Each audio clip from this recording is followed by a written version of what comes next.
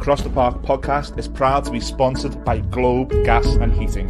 For the best kitchen and bathroom renovations, boiler servicing and repair, and central and underfloor heating in the Northwest, head over to globecentralheating.com and quote Across the Park for a free quote.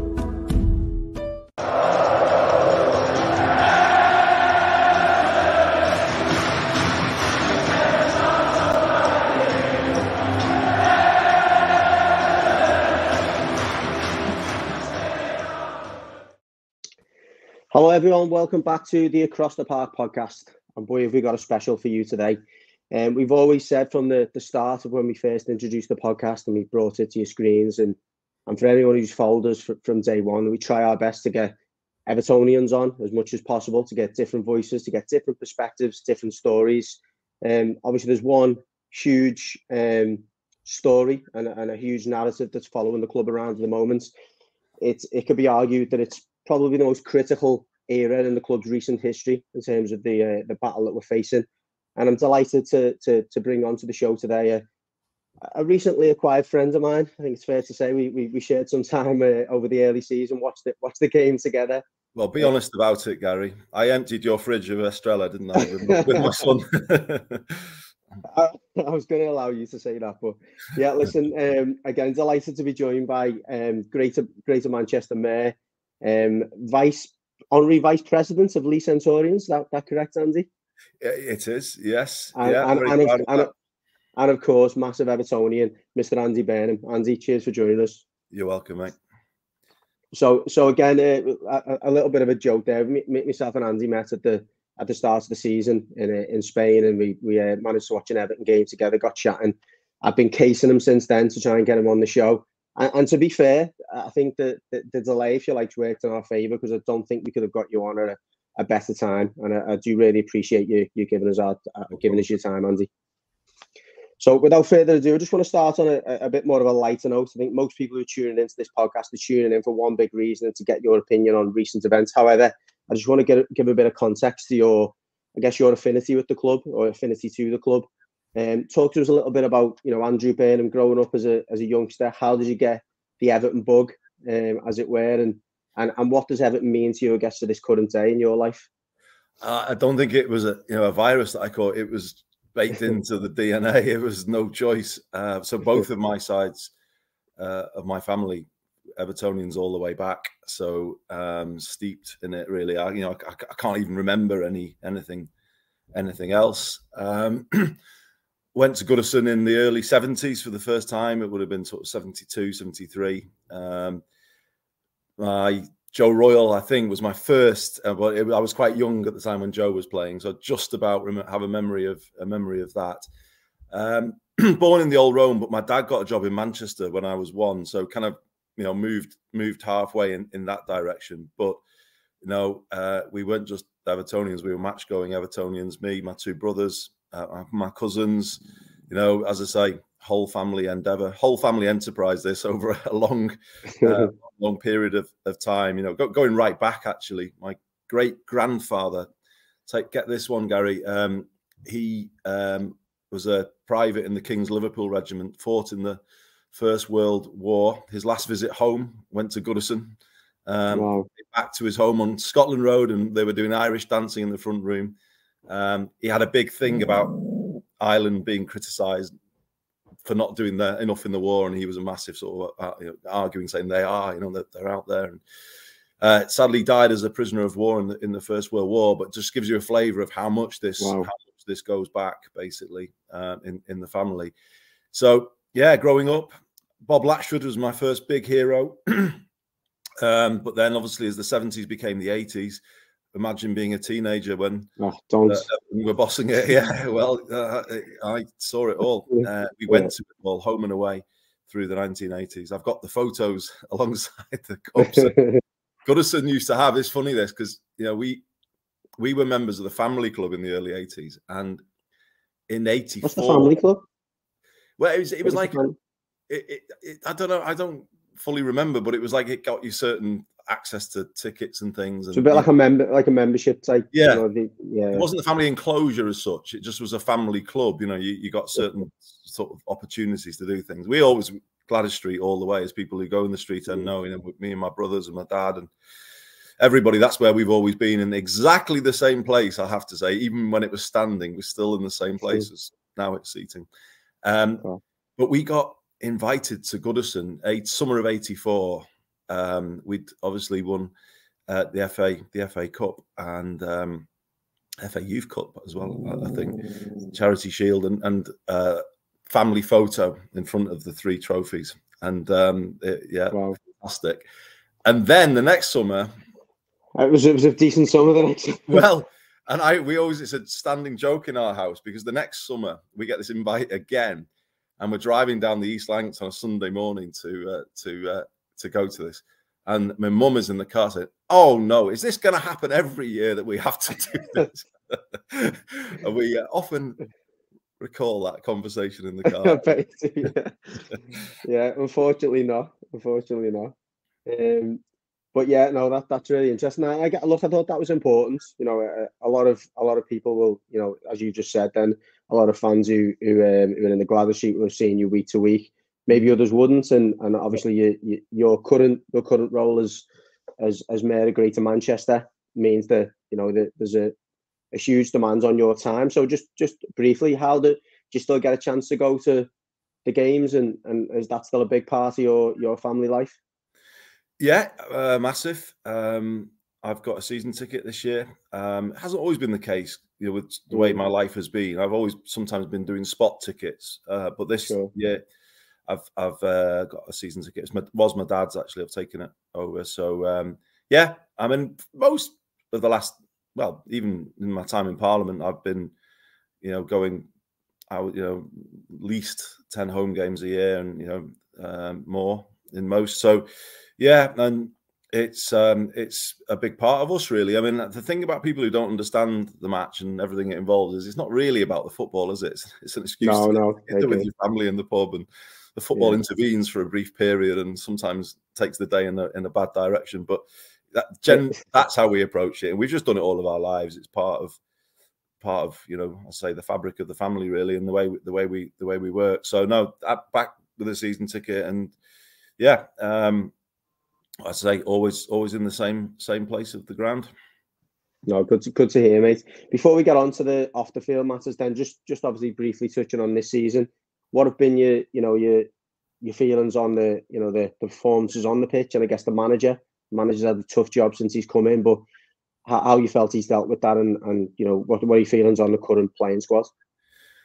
Yeah, well, you and I, we were just referencing, weren't we, the game we watched together in Mallorca in the summer. That was a good performance, wasn't it? That Fulham game, the first game of the season. I just think it's spectacular what Sean has done. I can remember this time last year, I think it was the Southampton game. That was a pretty low point, that home game against Southampton. Well, and I remember being, two, wasn't it? And I remember, well, 2 goals he got, didn't he? And I remember being in the Spello after the game, and we kind of said, "Oh, what's happening here?" My brother just said, "It's got to be Sean." And I think it's one of those rare things where everyone just said, "Yeah, I think so," and it kind of just, everyone just sort of felt, you know, that had to be the case. What he did last season was miraculous, wasn't it? Given where we were and coming in that Arsenal game, I just, you know, that win at Brighton, that win and that performance at Brighton was incredible. Yeah, absolutely. And, you know, obviously sort of seeing things in Decore and bringing him in and putting him centre stage, and, you know, really exceptional management, I would say. And then this year, I think they've been consistent and good, and playing better than we've seen for quite some time. And yeah, in the circumstances, incredible. Given if you think about it this way, I mean, obviously Villa last week, I think we probably all came away. The fact we're coming away disappointed from a game like that is a measure of the progress that Sean Dyche has made at Everton, isn't it? But we did come away a little disappointed, and I think it's been a long time that we've been going to the match thinking that we can get something out of everything. Now, I can't remember that for quite a long time, actually. You know, I don't see games as being written off under Sean. I was at Wolves away, actually, over Christmas, and that was probably the biggest disappointment I've seen. And, you know, and every club gets him, and there's no criticism of him. You know, it happens. But the fact that we're competitive in every game. We weren't in that one, but we have been pretty much in every other one, I think, is a measure of our progress. And the fact that we're going to the match thinking we could and should possibly beat Villa at home is yeah, I mean, that tells you what he's achieved. And the players as well, to be fair. You know, they seem together, don't they? Not so much noises off as we've seen in the past. They seem engaged. Obviously, there's some rumours about some of the players maybe heading elsewhere, but I don't see that affecting their performances. It seems like he's got a really good group and they're bought in, and that's great. No, I couldn't agree more, mate. I've said it on so many occasions. I think that the great thing for me going to the game, not on top of what you just said around us competing, is just that I feel like there's a bit of an affinity and a bit of a feeling of compassion and understanding between the players and the fans for the first time. I feel like I'm buying into what he's doing. As you say, there's a togetherness there on the pitch, more than anything else. And yeah, I think that's helped massively in this situation overall as well. I mean, I said, Gary, that I've not felt this for a while going to the match, and as much as I admire what David Moyes did at Everton, at times in his regime I didn't feel like that. There were games against the big clubs, certainly the away games. He just thought, we got our belly tickled, didn't we, a few times? Yeah, and so I just don't see that with Sean. He doesn't seem to sort of have that about him. He seems to have this view that we can be competitive in every game, and I do think the emphasis on fitness, it's frustrating at times, isn't it, where he won't play people and you think, oh, well, maybe just take a chance, and he seems to have really iron rules about it, doesn't he? But definitely, that actually is a big part of it, isn't it? Just seeing an Everton team, the amount of ground they're covering, the energy, that is something we've not seen either. So I personally couldn't praise him enough. I just think it's incredible what he's done. He's a good fit for us. And I remember tweeting earlier in the season, get behind him. And I really believe that. Get behind him and don't buy into this thing that I think there's one thing I would want to get over, this thing that, okay, well, we'll have him for now, but, when we're through these, no, definitely not. You've been there before, haven't we? Get behind him properly. Yeah. He's one of those managers that kind of, we've got a media that likes to talk people down, and they'd like to put a label as though he's unsophisticated on him or something, don't they? I mean, that's what they like to do, and I think fine, let them do that. I think there's qualities he's brought to Everton Football Club that we've not seen for a long time. Yeah, again, just before we move on, I met with Sean a couple of months ago at a doing in Old Trafford. He was doing a talk there, and I had the pleasure of spending half an hour with him. And I come away again just being more and more confident that he's the man to take this club forward. The way he was talking openly about the players, about his approach to every game, about the fact that the preconceptions around the style of play.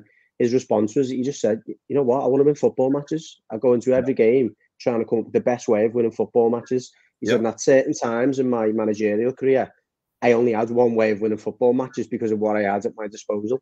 He said, fortunately, he said, whether people believe it or not, we have actually got different ways of winning football matches at the moment at Everton. I think we've seen that, in fairness. So, I share your opinion on that. We definitely have. People will know that I know Alistair Campbell, and he was saying to me for years, he said, don't come and get him now, but one day you should make Sean Everton manager.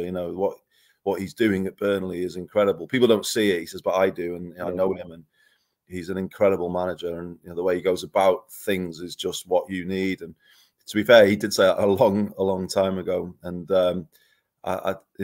he is right on that. I think Sean has absolutely brought something, and I just think his mentality suits us as well. I don't know, I just I like the way he approaches things, and let's hope that we keep on building from here. Yeah, definitely a good fit. So anyway, on to the main topic, as it were, of the show. And, I just want to kind of set the scene a little bit from your point of view. So, when we first, the charges were first laid upon Everton, the first set of charges, that is, and it was announced that we were going to be deducted 10 points. What was your initial, as a fan, reaction to that? And, before we get into the nuts and bolts of what all this means, from your point of view, what was your initial reaction to that? I was stunned. Absolutely stunned. I couldn't actually take it in at first. That I sort of, still what I consider quite a technical breach. I mean, I'd been aware that they'd opened up to them as well, and I thought, well, clearly that, in my view, when I heard that, I thought, well, that's commended. Pardon? Should be commended. Well, I thought so. I thought, well, that, you know, my take on it was, and you know, I know people can go through lots of things that the club didn't get right, but I felt, oh, that's right. You know, as somebody who, you know, has had experience of regulation as a government minister, you know, so I've had a huge amount of experience of regulation of various sectors. That is a good principle, that you say, look, we're worried about something, you know, here's our concern, you know, what can you advise? You know, that is just a good principle when it comes to regulation. So to kind of have no recognition of that, when it actually is a kind of technical breach, isn't it? You know, where there's grey areas, isn't there, about the ground and the interest and all, you know, to kind of have none of that taken into account is, I say, it was, I found that quite sort of breathtaking, really.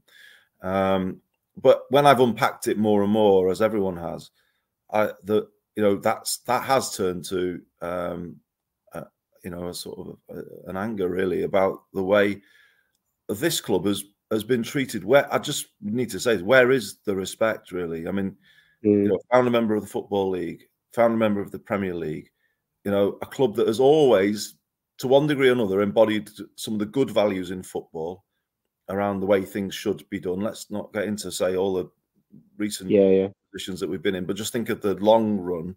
The club has embodied a good tradition, hasn't it, in English football? You know, competing, good spirit of the game in terms of the way, you know, we've conducted ourselves off the pitch. Often a kind of a clash, really, with the way that they've handled difficult issues like Hillsborough and the way that the club supported Liverpool through that. But, you know, other issues as well. You know, there's always been there for the sort of wider football community. I just thought, you know, it's like there's people who are around now just don't see that football began when the Premier League began, isn't it? That's the mentality that they're bringing to this, isn't it? And, you know, this kind of sense of, oh, well, they don't matter anymore. You know, it's like, where I just do say, where is the respect? I don't see it. Yeah, no, it's an interesting, it's a very, very good point. And from my point of view, or my perspective, my, you know, limited understanding of judicial process, if you like, that's something that's always factored in. It's almost something that when the charges are read out, you know, we've considered Everton's track record, Everton's contribution to the Premier League, to football in general. That's almost the first line that comes out, isn't it? And before they start to, if you like, read out, you know, what the punishment is. So yeah, I share that kind of condemnation and brutal, isn't it? Around brutal, sort of dismissive of our arguments. I mean, for none of our arguments to be given really any weight, you know, surely there's some weight in the fact that a player is just removed from the books. You know, there must be some weight in those arguments to it just dismissed. Yeah, I mean, it kind of, you know, reflects something worrying about the way football's going, though, doesn't it? You know, it's like, as I say, it's like this thing that, you know, it just annoys me always when, you know, talking about, you know, in Premier League history, X is the top goal scorer. Well, hang on a minute, you know, there was a lot of history before the Premier League, and I just really dislike that sort of the way the game is talked about these days. Yeah, definitely. So, look, we're going to get into some specific questions. As most people have seen who are tuning in, we did put a request out for questions yesterday, and we got a ton of questions in. I have reworded some of them for the purpose of trying to create a bit of flow here. But I want to start with, I guess, you know, the most recent charge, the second charge, and the, you know, the term that's going around a lot at the moment, which is a term that's used a lot in law and in cases, etc. And that's the double jeopardy argument. So, you know, it's been the most recent charges are, if you like, a repeat of the previous charges, in that they are referencing years that we've already been punished for. Just explain again in layman's terms, if you don't mind, Andy, what in your opinion, how the double jeopardy argument applies here, and what that should mean to the most recent charge. Well, that was a long-standing legal principle, isn't it? That, you know, somebody had stood trial in front of a jury couldn't be charged again for the same offence. You can't live always with a thing hanging over you. You can't be punished twice for the same thing, and you can't help but think that applies here. Surely, are they saying that there could be another 10-point penalty, and you don't sort of add the two things? You almost are asking this new process not to even consider that there's another process going on at the same time. Is that what they're saying, that these are going to be dealt with entirely separately, as though there isn't a sort of an appeal happening at the same time?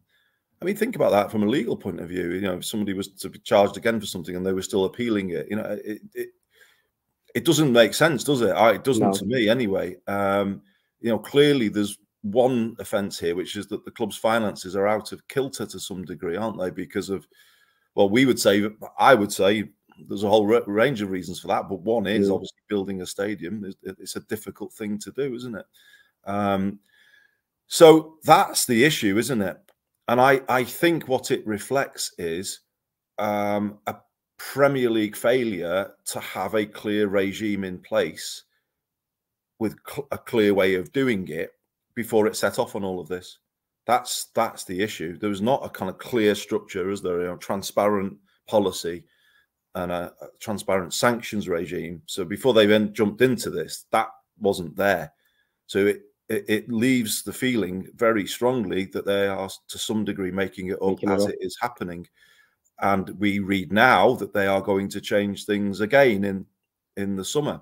There's a Premier League meeting apparently in February where they're going to discuss greater alignment with UEFA, which begs the question, is this what's happening to us kind of just a one-off that will never, new rules? And, honestly, where is the fairness in that?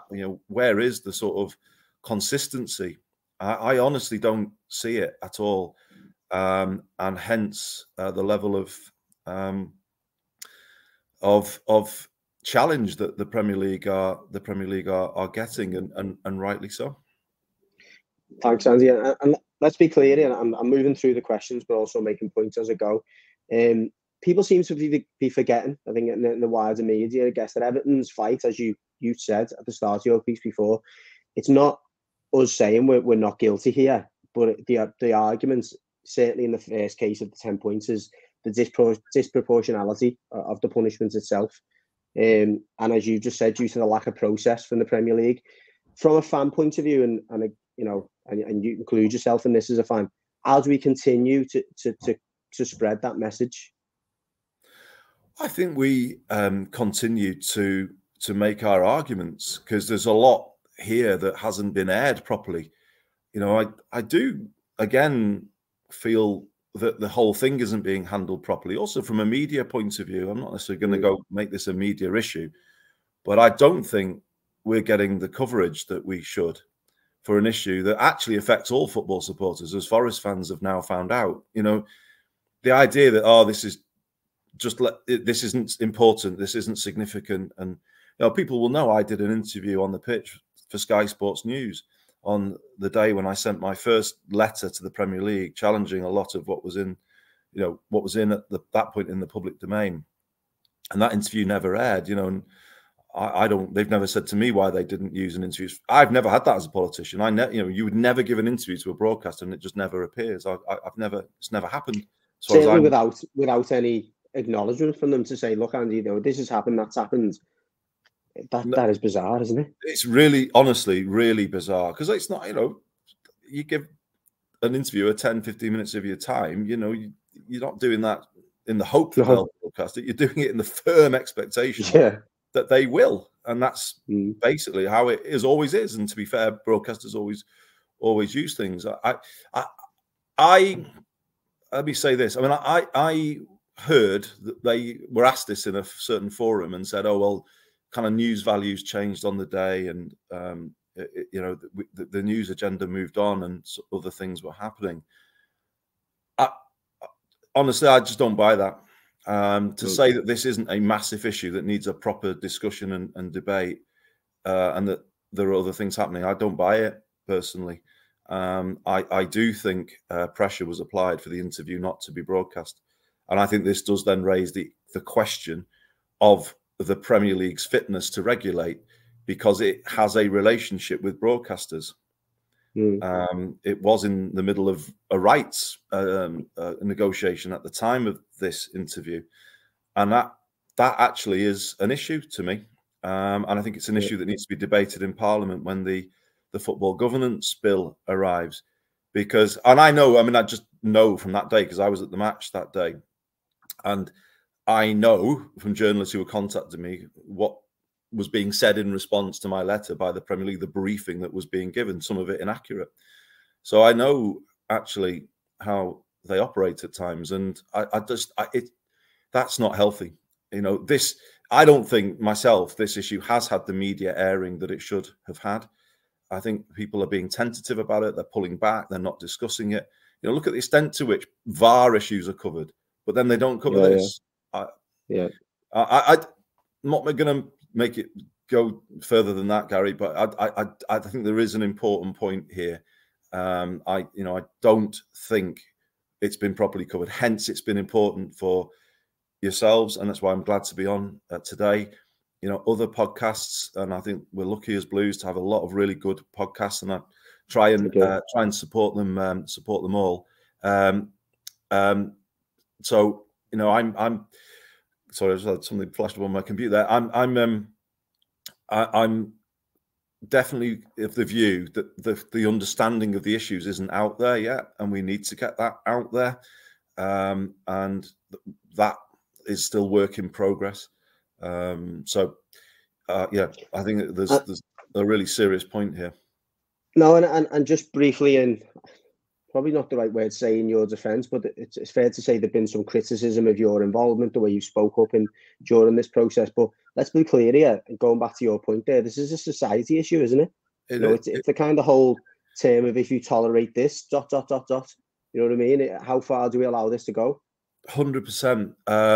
Yeah, a politician. I've been around long enough, and I take criticism on the chin where it's justified. And people have said, well, hang on a minute, why is the mayor of Greater Manchester getting involved in this? Well, firstly, there's a lot of Evertonians that live in Greater Manchester, but there's also a lot of genuine football supporters who, to be honest, are not the ones who'll be shouting the odds on X or wherever it is. They're the ones who will be saying, no, there are issues here. And they do need to be challenged. I think the vast majority of people are in that position. And obviously, as I go around, people's come over and say, yeah, you've been really harshly treated there, So to be honest, I think the vast majority of people are in that that position. Of course. Sounds like your dog's criticising you a little bit there. He said something wrong there. I don't know. Like that. Yeah, it was good. It was good timing there from him. So a few of the questions that we've had in relation to, or we've had a few questions, in relation to your correspondence with the Premier League, which is obviously significant here. You're fortunate enough to have some dialogue there. The Blues are obviously keen to hear something about. We briefly touched on this off air. So do you want to talk about what how that's gone, and what what's come back that you think is interesting that you're willing to share? Well, I haven't been told that they want to publish it, so it's a difficult situation. That's fair enough. That's good. That's fair to mention, by the way, because there was some suggestion. Yeah, there was some suggestion that you've maybe been told to or not to, and that's not the case, is it? You're just trying to make sure that it's you're being respectful. It's for the Premier League to put its positions into the public domain, isn't it? And because obviously I don't want to do something that then people say, oh, you've breached the confidence, or you've compromised. Compromised the process. I don't want to do that. I as I say, I have experience of regulation. I know there are legalities involved. I try and do things properly all the time. However, in response to the first letter received from the Premier League, they put some of that, not all of it, into the public domain. So if you remember the second letter that I wrote, I quoted from parts of that Premier League letter. And the key bit, and this is the bit to focus, because I think it's really important to focus in our situation. The key bit that came from that was I said that the independent commission had talked about a policy that had been sent to them in the middle of the consideration by the Premier League. And I asked about, well, what is that policy? You know, and can we see it? And the letter came back saying that the Premier League didn't have a policy on a sanctions regime for the profit and sustainability rules, and that was a position of the clubs. But instead, it had sent a formula to the Premier League. So when I saw that word formula, I was just like, what? How can you have a formula and that not be a policy? To me, they are... or within a policy. Yeah, because then I wrote back to them in a second letter saying, well, what is this formula? Is it a formula just for Everton? And if it is how can that be fair? And if it isn't, you know, what is the policy then in relation to, you know, to the sanctions regime? And I asked the chair of the Premier League in that second letter to do two things: to publish the minutes of a Premier League board meeting of August 2023. I think around the time you and I were watching the Blues over an Estrella in Spain. And it's kind of relevant, really, isn't it? You know, a board meeting in August and you rubber stamp a formula that then went in a submission to the Premier League, I think a week or so later. And, you know, all of that has never been fully discussed or disclosed. I said to the chair of the Premier League, surely the minutes of the board meeting of, I think it was the 10th or the 12th of August, should be published. And then secondly, the details of the formula as submitted to the independent commission should be published. And in the second letter that I sent, you know, the reply just avoided both of those questions. It didn't answer either of those questions directly, and I consider that revealing, that there's just no answer was offered to those questions, having had a long and detailed reply from the Premier League in the first instance. So there appeared to me to be a degree of selectiveness there, you know, in terms of what they would and what they wouldn't answer. I just don't see why they can't answer that question. You know, what is this formula? What is its status? Who agreed it? And what are the details of it as submitted? The parameters, the parameters of the formula. It's again bizarre. Just continuing on that, I guess that thread. From watching Richard Masters at the Select Committee, it's clear, and you pointed this out off air and touched on it here as well, that there's a process problem. You know, aside from handing it over to the commission in how they dealt with the particular issue, what was your reaction, and I guess your continued thoughts on the responses, some of, you know, Richard Masters' responses in relation to Everton's situation? Well, as I said earlier, you know, I like to do things properly, and I like to consider things in detail, and I've done that with the evidence given last week. So I've read the transcript a few times, and I've thought about it carefully. And my conclusion is that I believe he came close to misleading the committee, or some might argue that he actually did. And I say that in relation to two things. Firstly, he said at one point that it was neither his nor the Premier League's policy, and hadn't been at any point, to try and stave off an independent regulator for football. Or I think he said to kick it down the road, or, you know, something like that.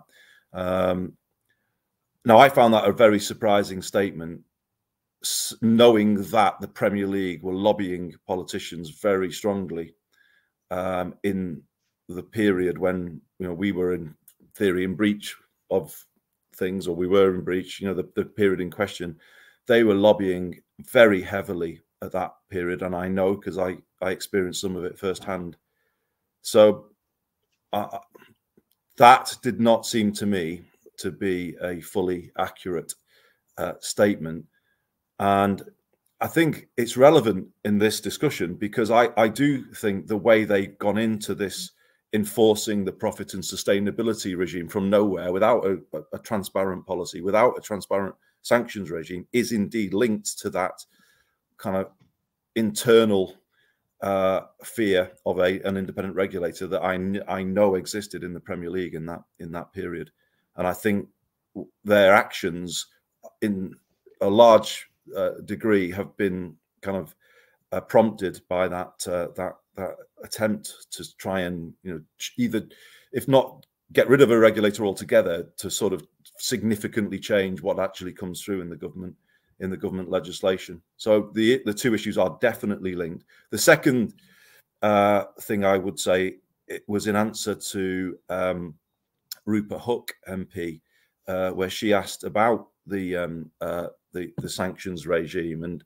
I don't know if it helps, Gary, for me to try and just call up please, the answer. Please do. I know it's yeah, no, don't. By the way, I'm looking down myself, so I'm trying to make sure I get me questions correct and some of my facts correct. So yeah, I don't mind you.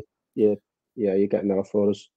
So Dr. Hook said the Everton criteria and how they have been deducted so many points is far from transparent. It is not in writing or anything.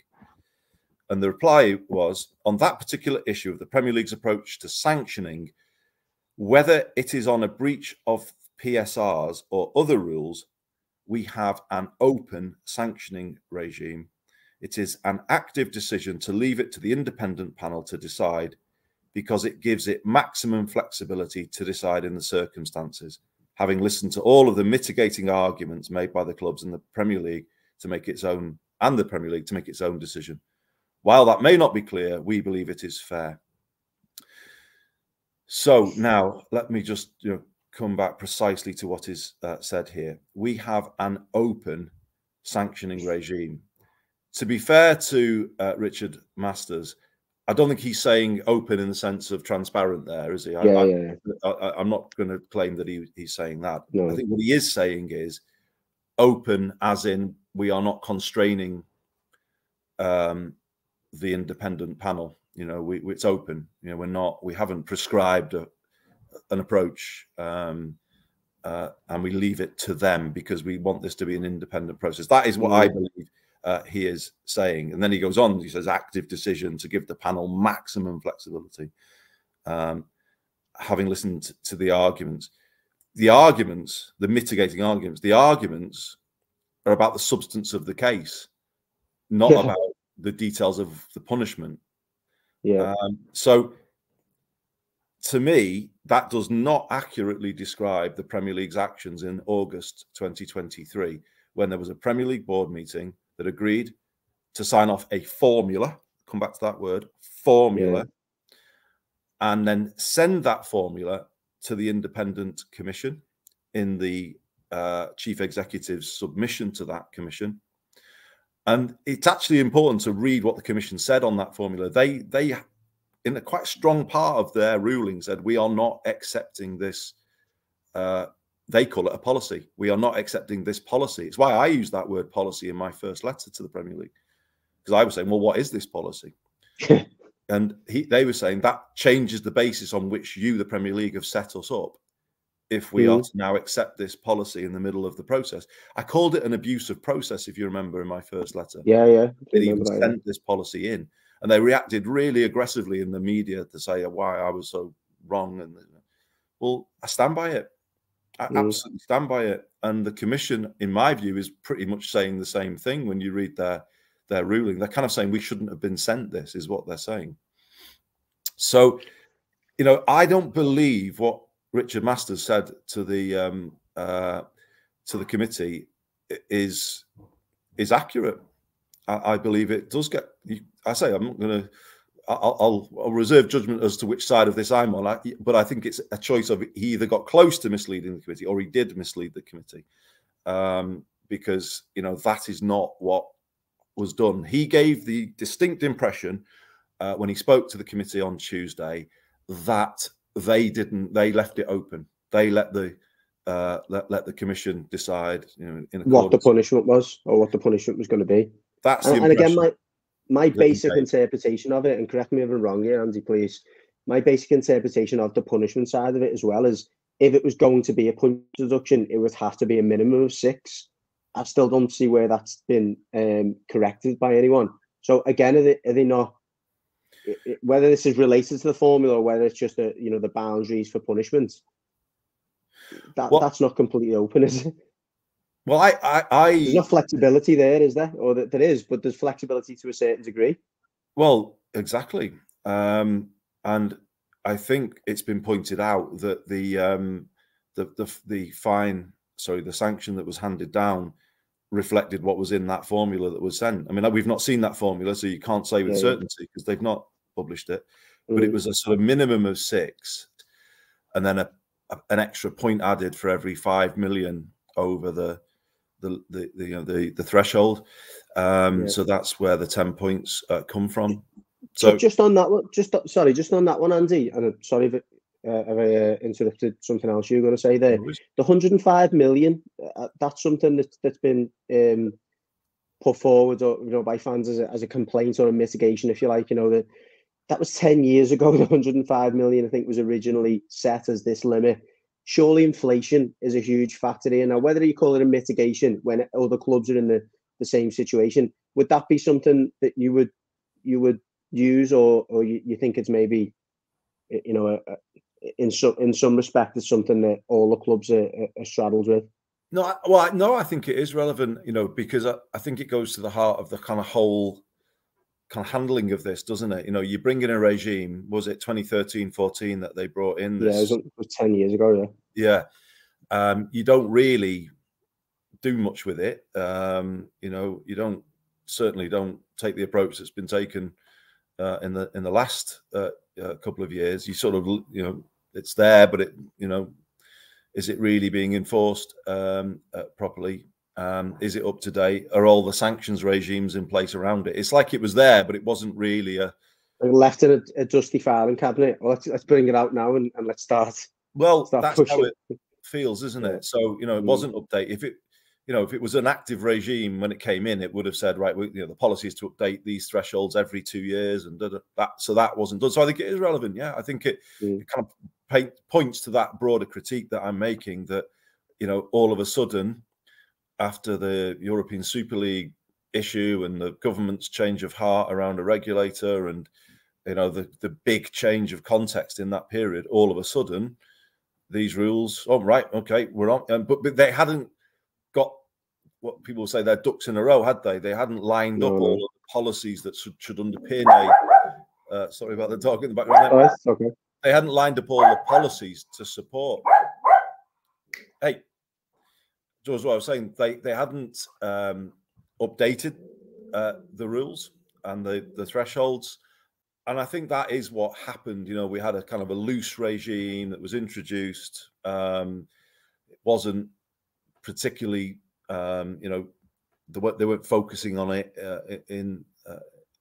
as an issue, but then all of a sudden the world changes, and the Premier League start to become worried about the threat of an independent regulator, and I absolutely believe that is what changed. That dog's trying to get on the camera now. That is what's changed. A part in the show, to be fair. He could probably sit on that committee himself. Go on, sorry. So that's where we are, and I don't see how we can go any further here without that formula being published. And what I'm considering is whether I've not discussed this with him yet, but I will do, whether Steve or Steve and I can write to the committee to express our concerns about whether or not the committee, as I say, has not been given the full picture that it should have been given, and actually whether it was actually given accurate information. I do believe the statement that they've got an open approach needs to be challenged. I do believe we need clarity on the status of the formula that was sent to the first independent commission. Is that same formula going to be sent to the second process? Is it going to be sent in respect of Forest? We need to know the answer to these questions, and I'm afraid, the impression given to the committee on Tuesday was not at all, in my view, what the Premier League has actually done in the case of Everton. So that, I think, is where it is this weekend, and it just gets more concerning to me. I think the handling of this is breaking sort of every rule in the regulator's handbook. You know, as I say, I've got long experience of regulation, so these aren't off the top of my head comments. You know, this does not follow the principles of good regulation at all, and the Premier League's got to decide how much further does it go down this path without correcting some of these very first order fundamental failures, in my view. The first thing it should do is publish the formula, publish the Everton formula, and tell us about the status of it. Now, they will say, oh, well, we may be changing it in the summer of this year. Well, if that is the case, it still leaves open the question as whether it is to be used this year. Whether it's fit for purpose, yeah. Yeah. But it's fit for purpose, but also, is it now being used in this second process against Everton and Forest? Yeah. No, and also just it begs the question of, is it fit for purpose, as you say, in terms of, is it a proportionate formula for these, you know, these breaches? You know, £20 million over a limit is more than a club going into administration. And actually, what is interesting, and I think the fans advisory board have become really active, and I think they've come on to that now, yeah. Submission in, and credit to them for the way that they're going about things. Really, I think it's impressive to see them sort of really come to the fore as they have. They've, I think, drawn the parallel with the Tevez situation, where West Ham, an independent commission said really directly that, you know, there was a relegation battle, and really this sanction, the fans didn't do it, the player didn't really know about it. It shouldn't you know, be them who suffer. Therefore, we're looking more towards non-sporting sanction, you know, routes to deal with this. You know, why that doesn't set any type of precedent, I don't know. And if you look in the government's white paper when it comes to the principles on which a new regulator will be based, it is around the fans shouldn't be the ones who suffer from regulation, and regulation should be about, you know, as far as possible, mitigating that impact. To reach straight to a sporting sanction, and the heaviest ever in the history of top flight football, something clearly is wrong there, isn't it? Something is wrong. And the only thing you can kind of conclude is it was Everton were a convenient scapegoat for the Premier League, a Premier League that was worried about the threat of an independent regulator. All of a sudden had to do something. Okay, right. Who's the easiest target? It's Everton Football Club. And again, whether it's Everton or it's Forest, I think going back to your very first point, which was extremely significant, we were the first ones almost to go, hold on, you know, we've done something wrong here. We believe we're in the wrong. We've come forward with the evidence to suggest why we breached, you know, PSR, if you like, and as you say, it almost created that easy target. That's how it's okay, bang, we can show our muscle, if you like, our ability to regulate without interference, and yeah, that was the initial, you know, my initial feeling towards it all. Well, absolutely, and you know, this kind of process, then the way they're handling, it's why their handling needs to be challenged at this point, and everybody should support what we're doing in challenging it, because if they're saying that there's no mitigation for a club saying, look, we're in a bit of a difficult situation here are the books. In fact, I heard it said at the committee on Tuesday that they want to get to a more real-time thing when they're sort of working with clubs to, you know. You're not going to get there, are you, if this is the message it gives to other clubs? Completely. So there's two problems with that, isn't there? You're setting a sort of, the way they've treated Everton means that people won't be forthcoming with information, because clearly there's no benefit to you in doing that.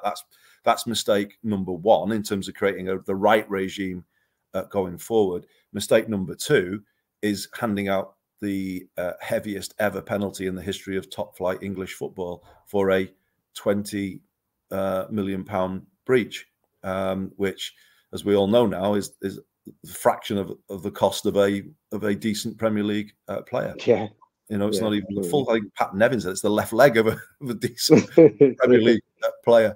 That's the problem, isn't it? Because if that is set now as the bar, well, where do you actually go from here?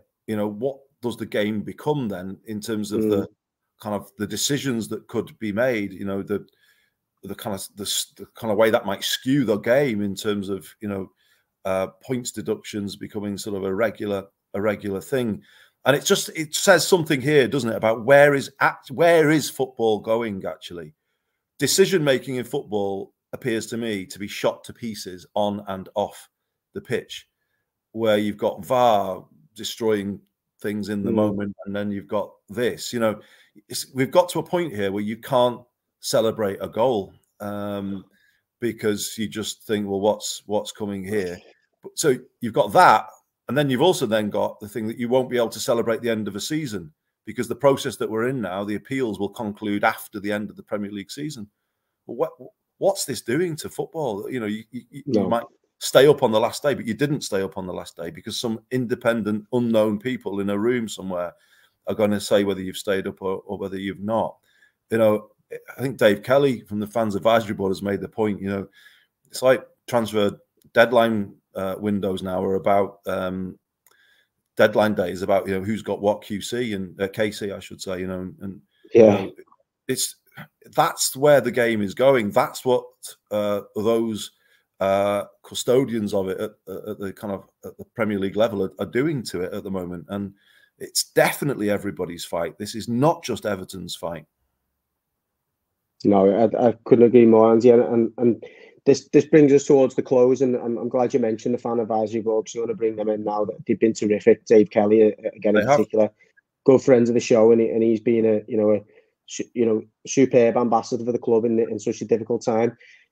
Obviously, it's not only been yourself. You've mentioned Steve Rotherham, Ian Byrne as well has been involved.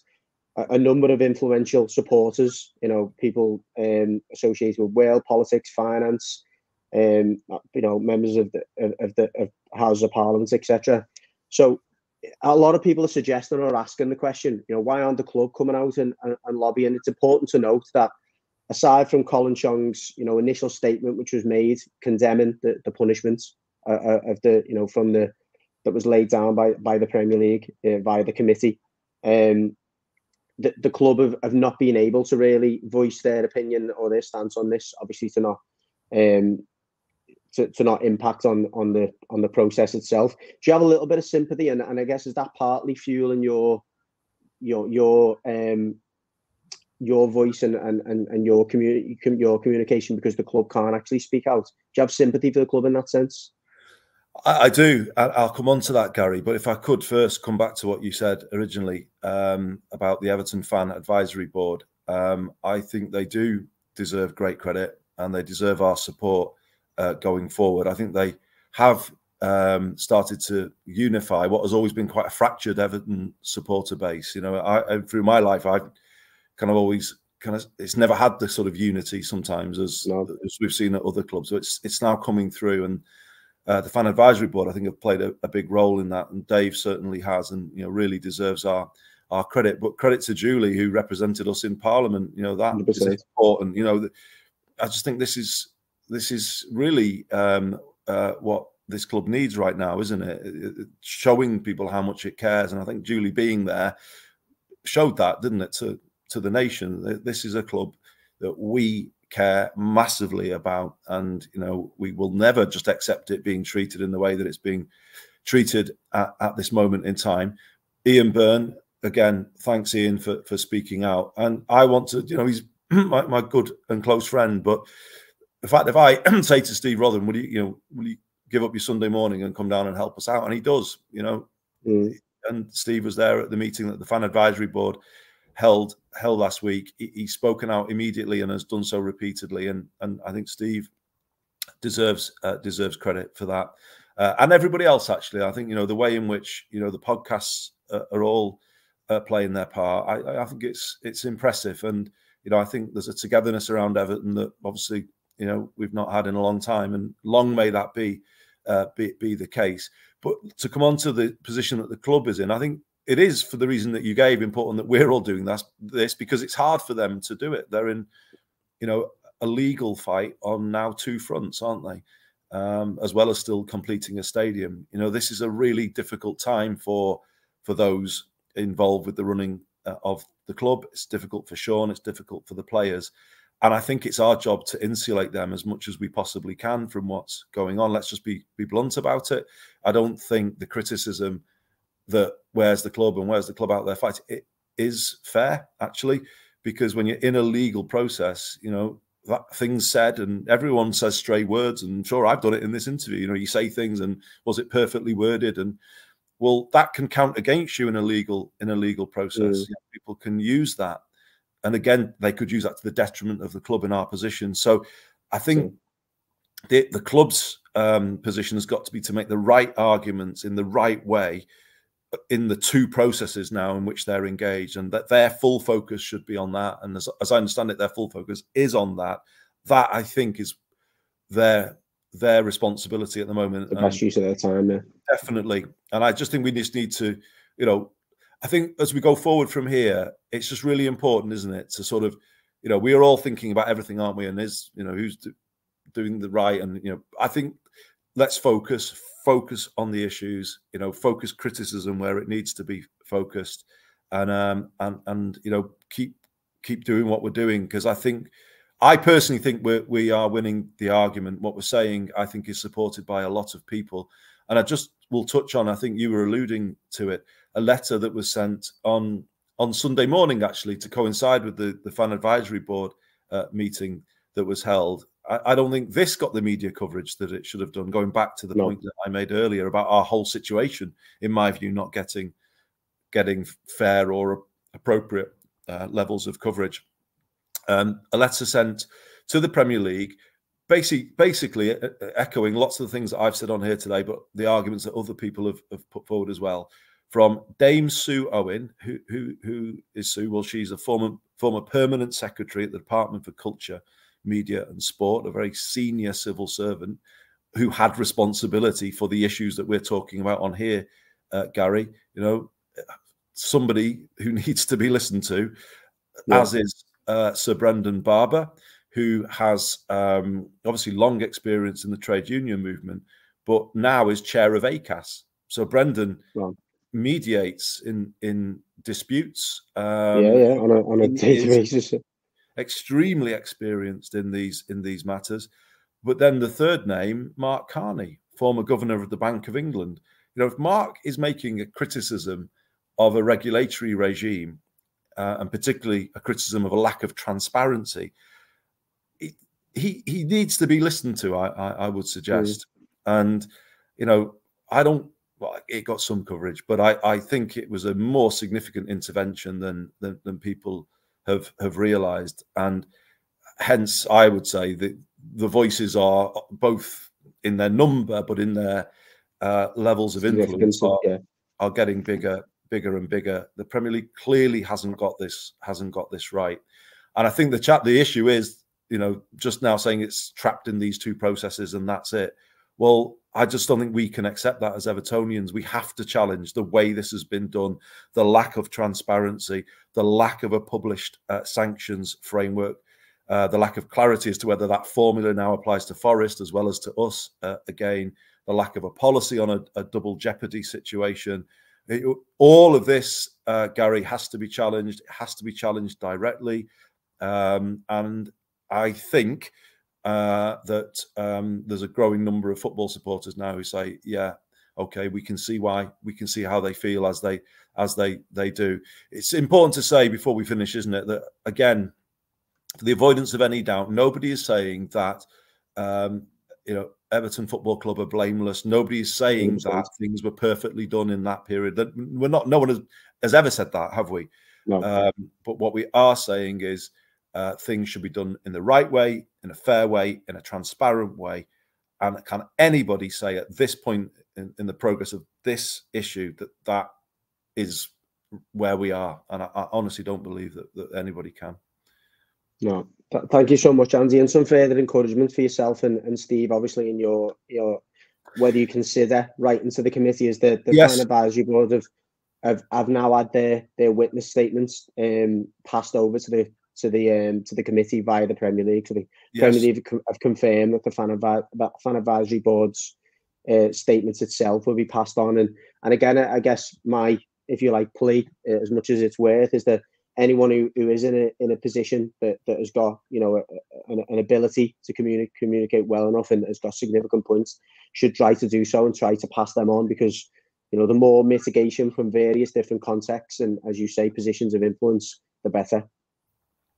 Absolutely, Gary. So just to, you know, to conclude, I mean, I will discuss this with Steve and we'll discuss our next steps, but I don't believe the exchange that we saw at the committee on Tuesday can just rest there. I don't consider that to be, if you like, something that can be left unchallenged. You know, as I say, in my view, the chief executive got close to misleading the committee, or you could say even did. It was, in my view, it was not an accurate description of what has happened to us. The idea that it was an open regime, well, what's the formula then if it's an open regime, and what's its status?